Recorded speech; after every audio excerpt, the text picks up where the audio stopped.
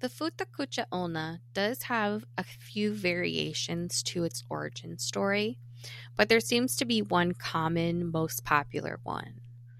So it goes to say that in a small royal village somewhere in Japan, there lived a stingy old man who could not bear the thought of paying for food to support a family or a wife, so he lived by himself. And one day he met this woman who barely ate anything, and he immediately fell in love with her and they got married. However, because she never ate anything and she was still a really hard worker, while the old man was thrilled with this, he started to notice that his rice stores were starting to decrease. And he couldn't figure it out why, because his wife never really ate.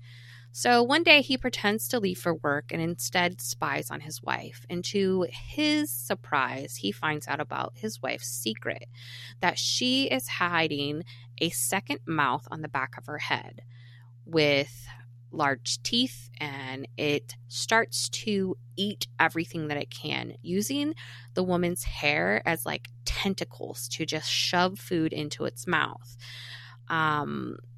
It's said that, it would make like ghastly noises and stuff while it stuffed itself full of food.